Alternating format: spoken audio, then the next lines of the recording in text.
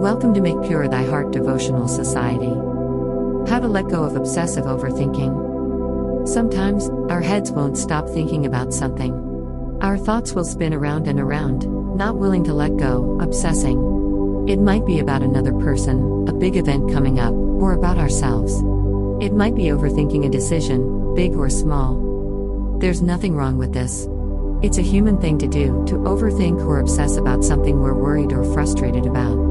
It's a sign that we're feeling fear and uncertainty, and our brains are trying to solve it. Sometimes, though, it can be liberating to let go of that kind of thinking. It can lead to better sleep, peace of mind, and a simplicity of living. So how can we do that? I'll share a process for that briefly here. Notice. Often when we're caught up in a loop or overthinking, we aren't aware of it. It seems like the right thing to do, to keep thinking about this thing that's worrying us. But to break out of the loop, we have to notice we're in it. What signs have you noticed will point out to you that you're in a loop? For many people, it's a rising amount of anxiety or worry, an inability to sleep, an inability to focus.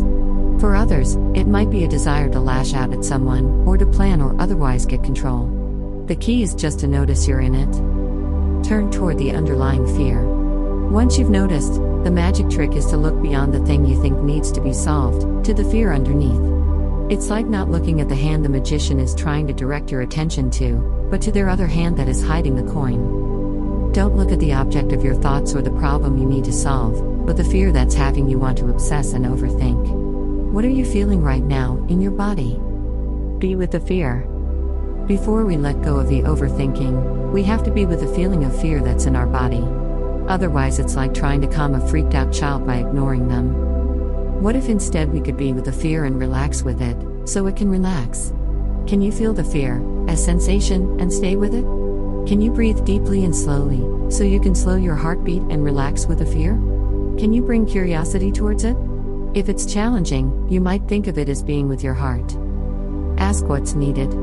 Ask what your fear could use right now, some compassion, some music, a nice cup of tea, journaling, or a walk.